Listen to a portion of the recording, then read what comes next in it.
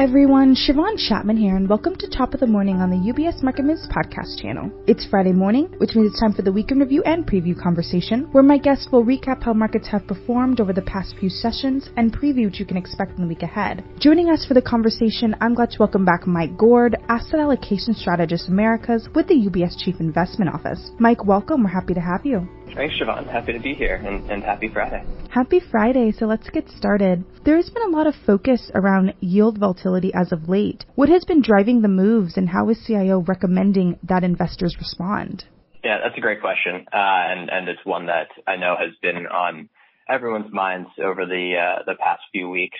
So in our view, I'd say most of the increase in yields that we've seen recently has been directly in response to stronger than expected economic data. And that actually is a similar story, I would say, to some of the equity market weakness that we've seen just this week. And so to that end, on economic data, just yesterday, we got the third quarter initial GDP results, and that came in at 4.9%. So that was well above expectations of 4.5%. And a really material level shift higher than the roughly 2% reading we got for the second quarter.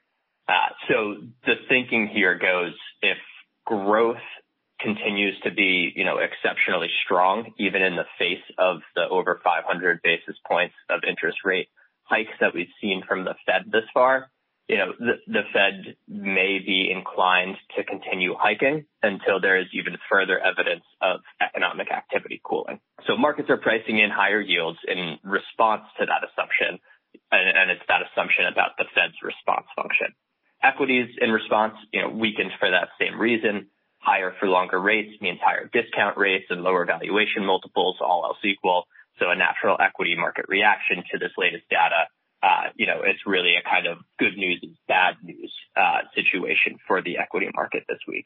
Now, in terms of our recommendations for positioning, there's nothing really that should come as a surprise here. I would say first and foremost, don't sell your bonds at a loss. There are some longer duration issues that have been really, really hammered by this rise in long end interest rates. But I want to be clear, the directional bias of rates from today, it's lower, not higher, when we're looking at like 6 to 12 months out. So those sitting on unrealized losses, they're going to recover some of that recent weakness. And then second, somewhat, related is our, key investment idea and our message and focus that we've been hammering home for a little while now, which is buy quality bonds. While more recent purchasers of quality bonds may be sitting on some losses, the forward outlook is really strong. Again, quality bonds unlikely to deliver negative total returns, over the next 12 months, and should also benefit from, the policy rate normalization that we are going to see take hold, starting next year.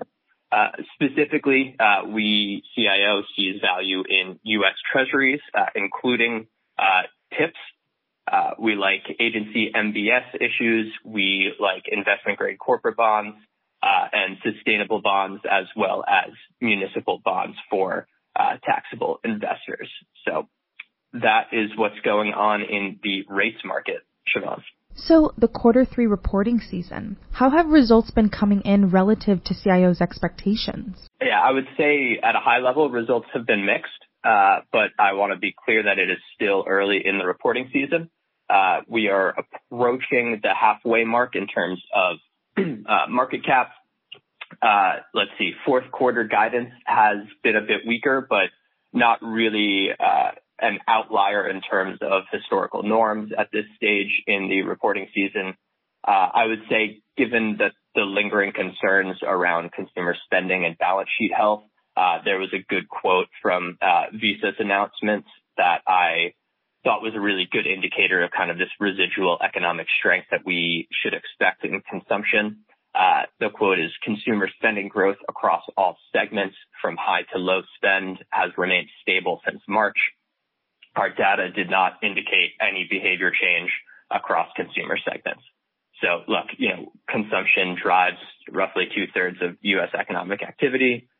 This is a great indicator. This is a valuable anecdote to hear from, a company like Visa that does have this really granular insight into consumption patterns. So definitely good to see that. I would say that, beyond that, just want to reiterate that we maintain our expectation for year-over-year earnings growth for 2023 of 0%.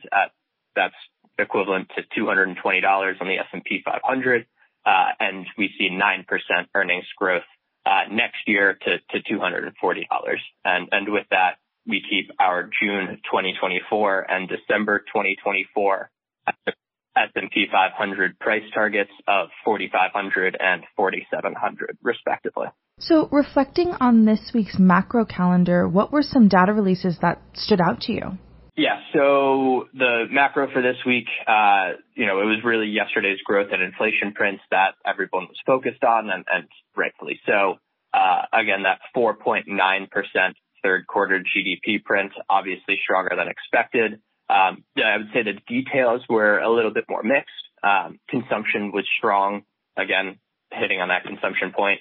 Goods consumption up 4.8%, services up 3.6%. Government spending up 4.6%.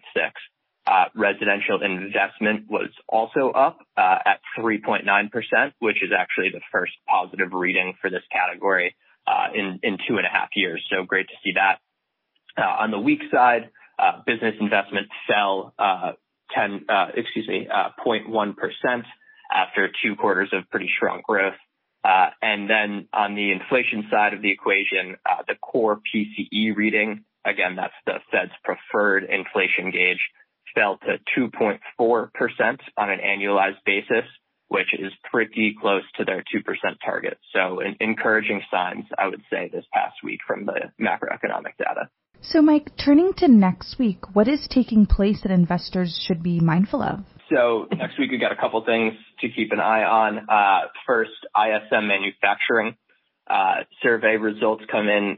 Last month's reading pegged us at 49. That's just below the 50 level. That denotes expansion versus contraction in activity. Specifically there, in terms of the components, we'll be looking at the prices paid component, which was came in below 44 last month, so looking for improvements there. We also have the FOMC's rate decision, where it is expected by both us and markets that they maintain rates at their current level.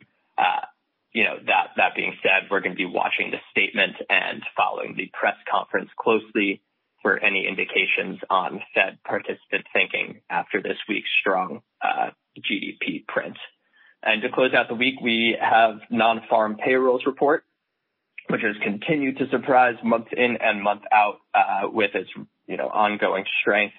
Economists are looking for a pretty decent decline in payroll numbers month over month. So we'll see if this is the month that finally delivers in that regard. So that's it for me, Shiavon. Thanks for having me. Perfect, Mike. Thank you so much for joining us. Absolutely. Have a great weekend. Have a great weekend. Again, today we have been joined by Mike Gourd, Asset Allocation Strategist Americas with the UBS Chief Investment Office. And as a reminder to our listeners, Top of the Morning is a part of the UBS Market Moves podcast channel, which is available where podcasts are found, including on Apple Podcasts and Spotify. Visit ubs.com/studios to view the entire podcast offering, as well as UBS Trending video series. From UBS Studios, I'm Shiavon Chatman, and thank you for joining us. UBS Chief Investment Office's investment views are prepared and published by the global wealth management business of UBS AG or its affiliate, UBS. This material has no regard to the specific investment objectives, financial situation, or particular needs of any specific recipient and is published for informational purposes only. As a firm providing wealth management services to clients globally, UBS AG and its subsidiaries offer both investment advisory services and brokerage services. Investment advisory services and brokerage services are separate and distinct, differ in material ways, and are governed by different laws and separate arrangements. In the USA, UBS Financial Services, Inc. is a subsidiary of UBS AG and a member of FINRA SIPC. For information, please visit our website at ubs.com/working with us. For a full legal disclaimer applicable to the independent investment views produced by UBS, please visit our website at ubs.com/CIO-disclaimer.